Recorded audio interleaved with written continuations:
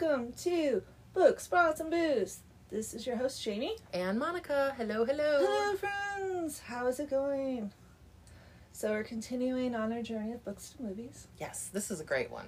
And this month we chose Stardust by Neil Gaiman.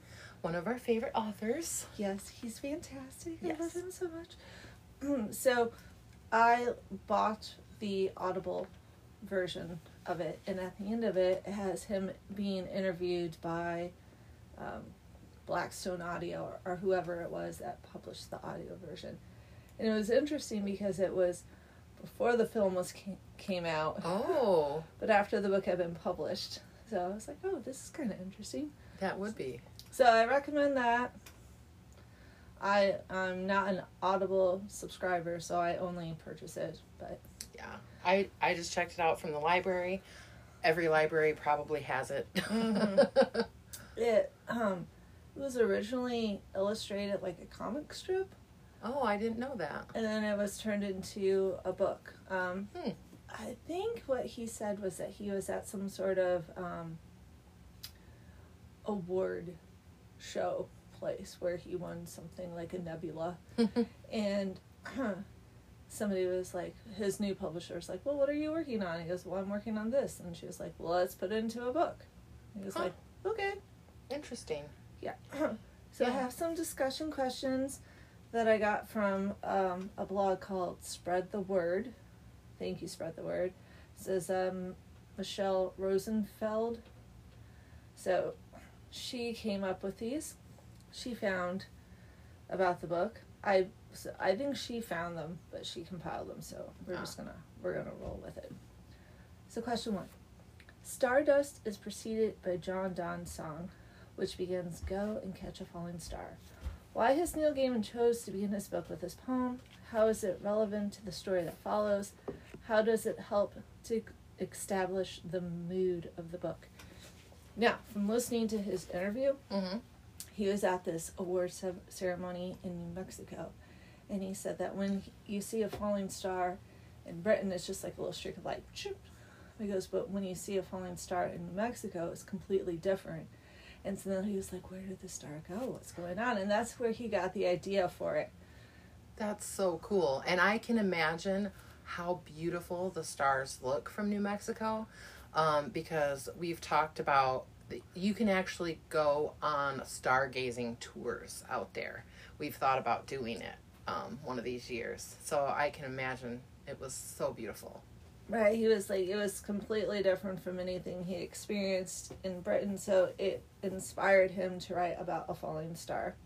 And I was like, oh, that's why I chose that question, just because I wanted to talk about that. Yeah, and the song is, I didn't even really think about it until I read the question, and I mean, I guess it's just like a little magical kind of nursery rhyme song, isn't it really? I think so. Yeah.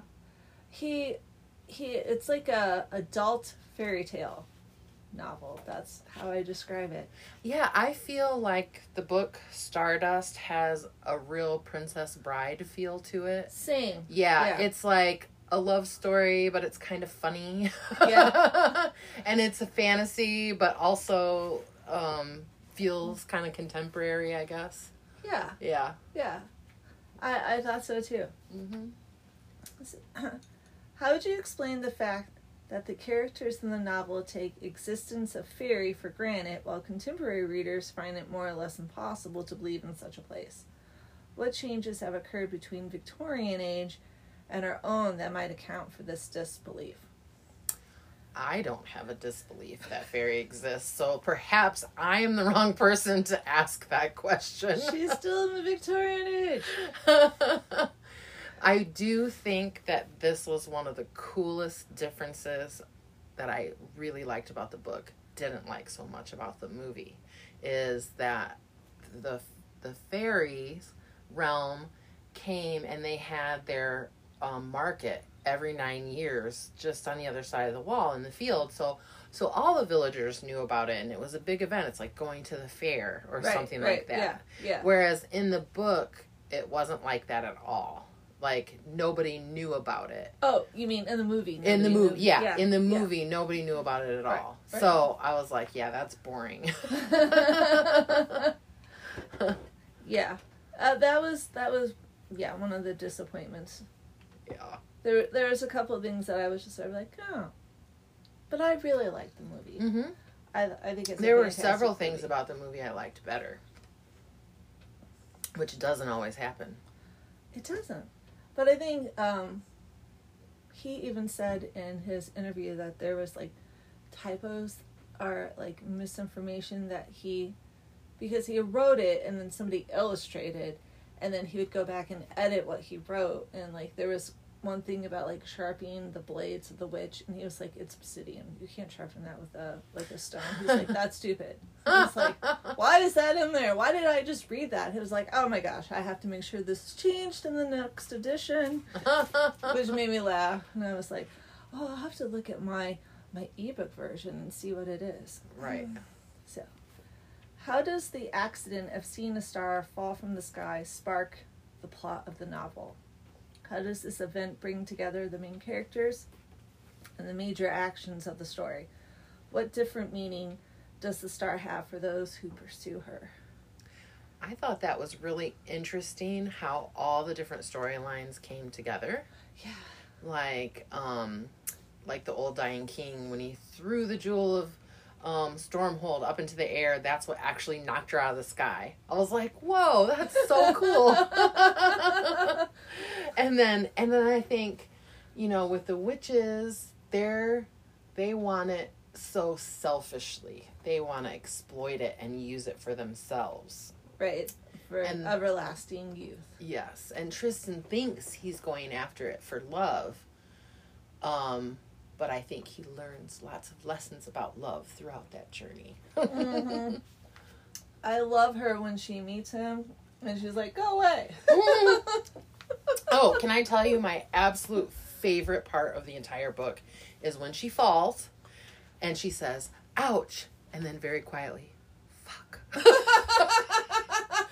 Ouch. And it's even written in really tiny font in the book, and I was like, oh, I love this star.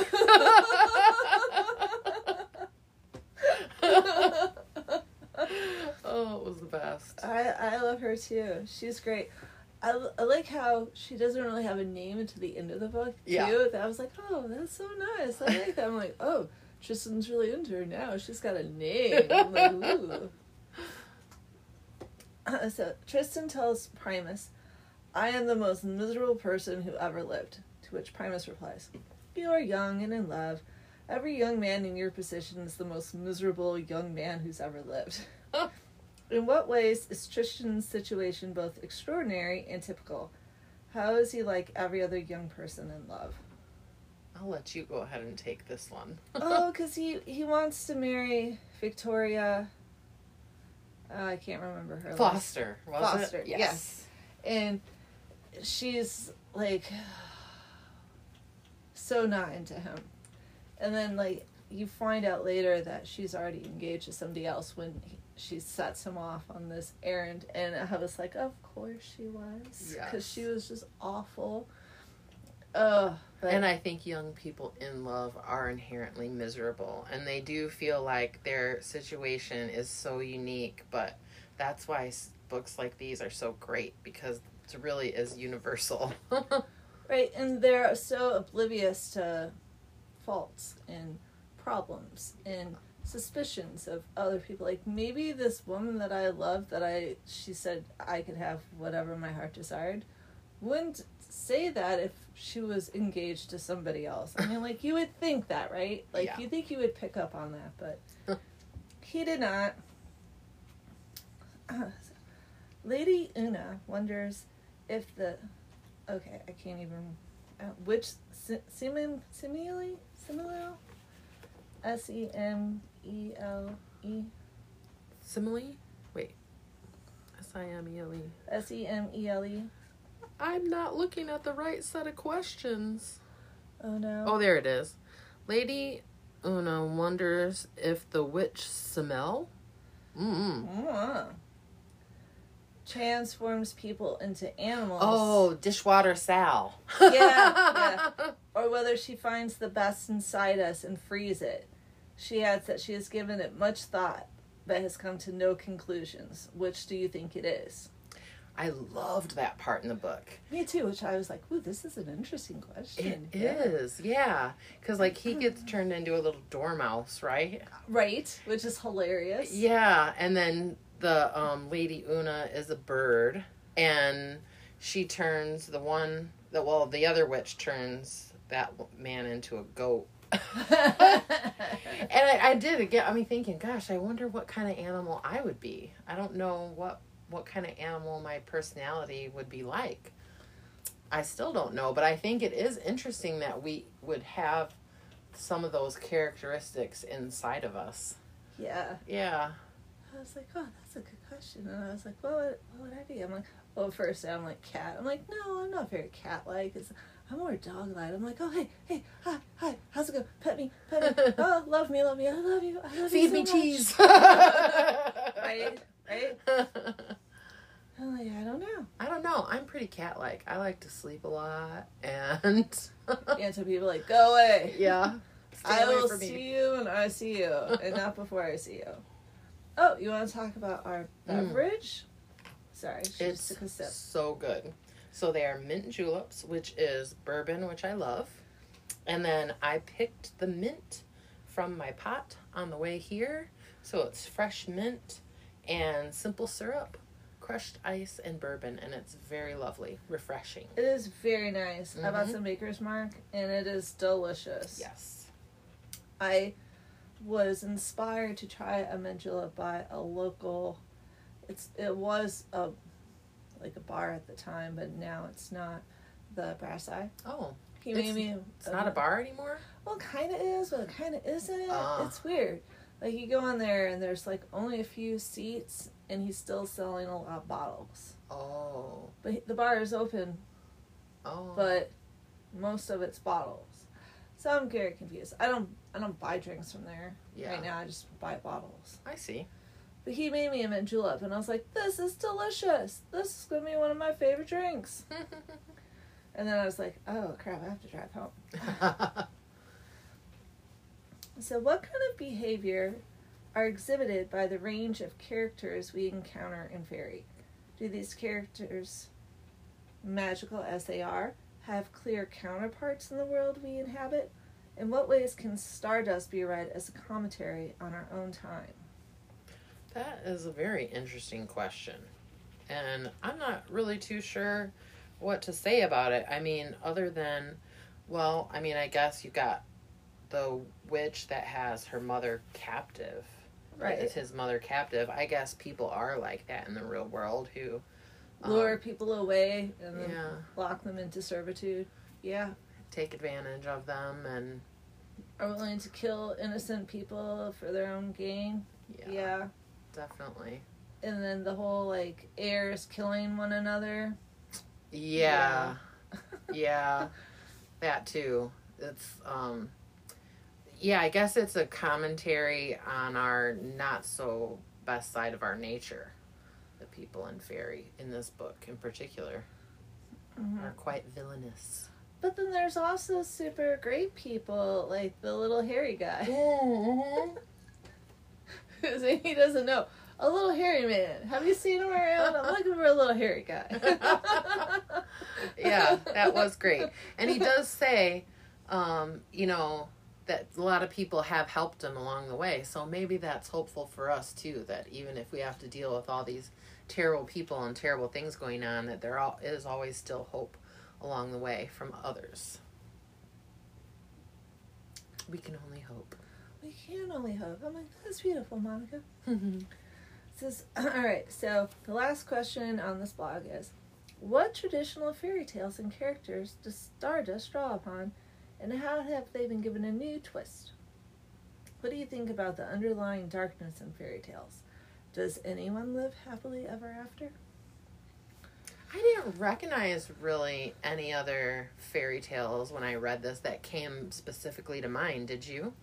No. I thought, very Princess Bride. Yeah. In the audio interview, he does talk about how it's reminiscent of other adult fairy tales. and he names them off, but I can't remember what any of them are besides The Princess Bride. Yeah. I was like, oh, I should write this down and I should look these up. And then I didn't. And I'm like, not going to now because I'm lazy. Sorry, people. Well, and I think fairy tales have always been dark tales. Like Grimm's fairy tales, and all the fairy tales were essentially, one of the things that I've heard about them is they were just cautionary tales for children. So they were supposed to like scare your kids from getting lost in the woods kind of thing. The lady that wrote these questions actually answers them at the end of the page. And I like what she wrote here. She's like, blah, blah, blah. Nothing ever ends happily ever after. There has to be a balance. I like how Tristan grew old and eventually died, but the star continued to rule. I thought that was fair.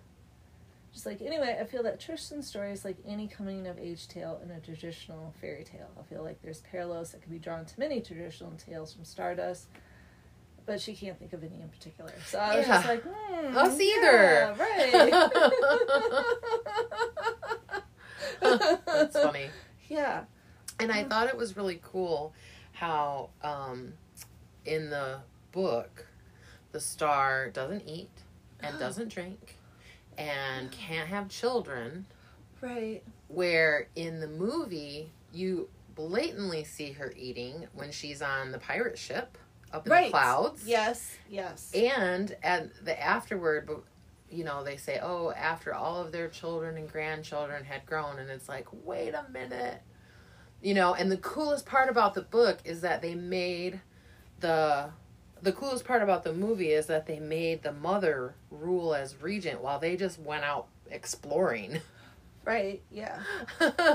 Yeah, they're like, we'll meet you there. Yeah. And she's like, when are they coming? I don't know.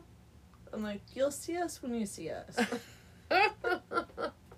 But the movie did have a more typical feel-good Hollywood happily ever after ending because they use the candle and they both become stars, you know, so essentially they both live forever as stars. Right. But I felt like it took away a little bit from the book. Yeah, I really like how he used the candle just to escape, and he burns his hand, and now he's got this wound because of the star. And I was like, I thought that was way better. Yeah.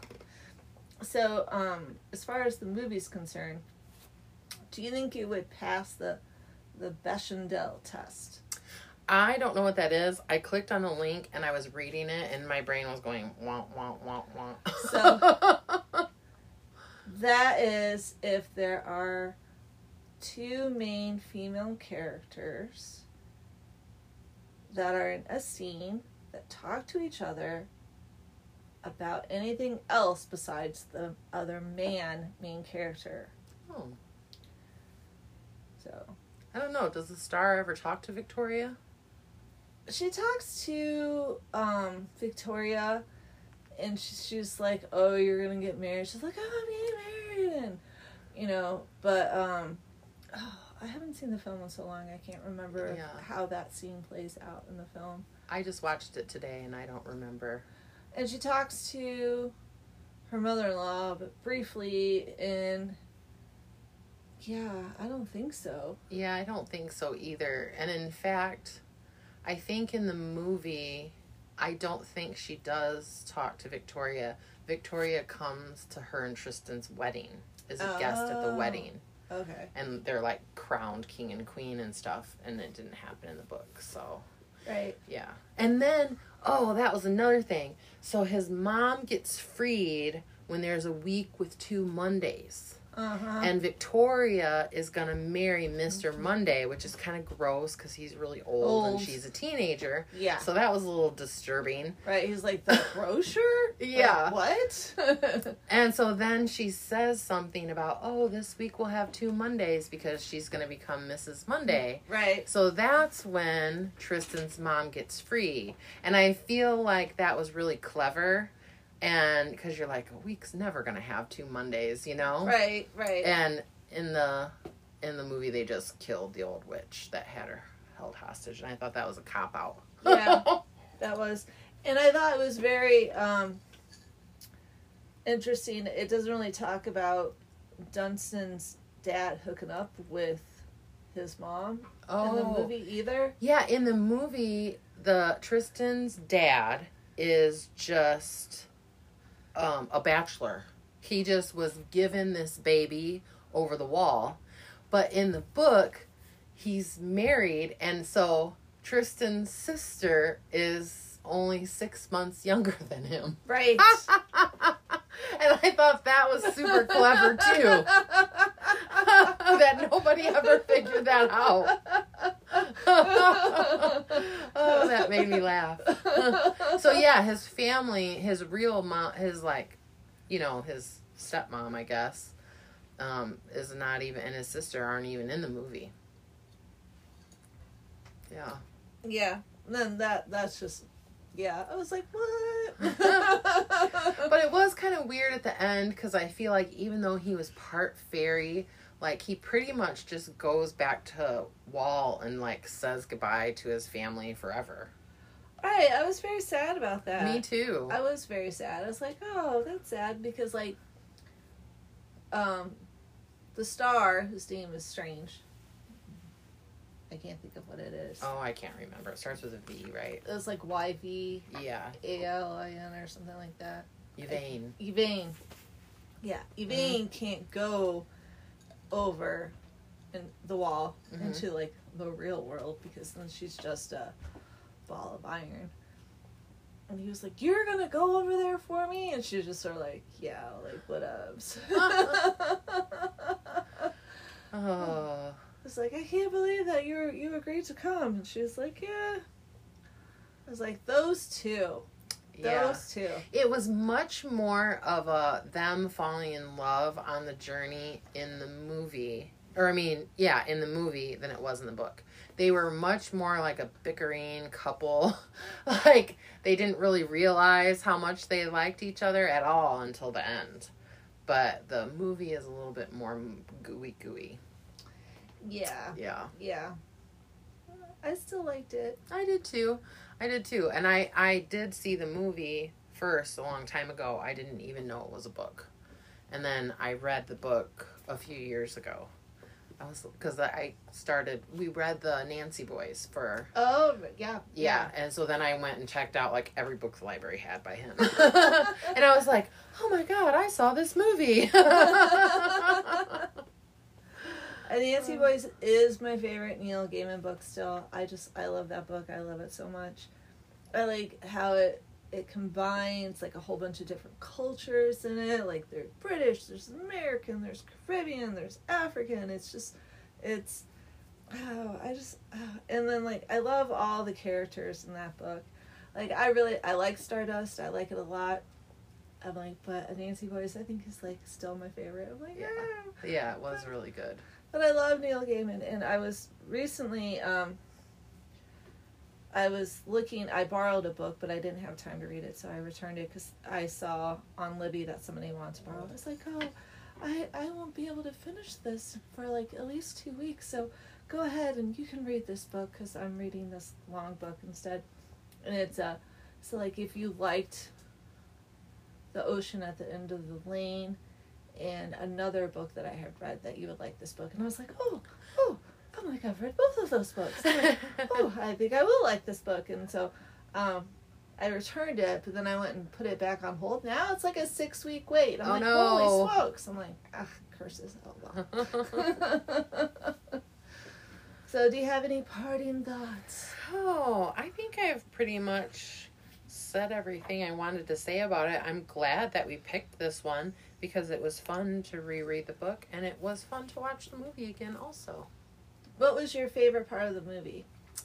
My favorite part of the movie was actually the pirate ship. Same. Even though it really was not the same in the book at all. It wasn't the same at all, but it was so much fun. Yes, because then they had this flamboyant captain who was trying to put up this front about his serious reputation, and the whole thing was about just accepting yourself who you are, as who you are, and why should you try and hide who you are, because you're great. And I thought that was fantastic. I loved his closet. I did too, and it was funny.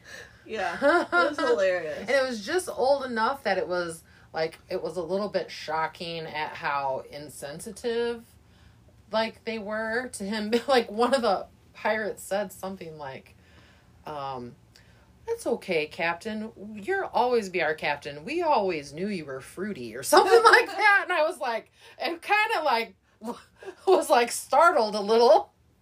And I'm like, can you say that? I don't think you could say that.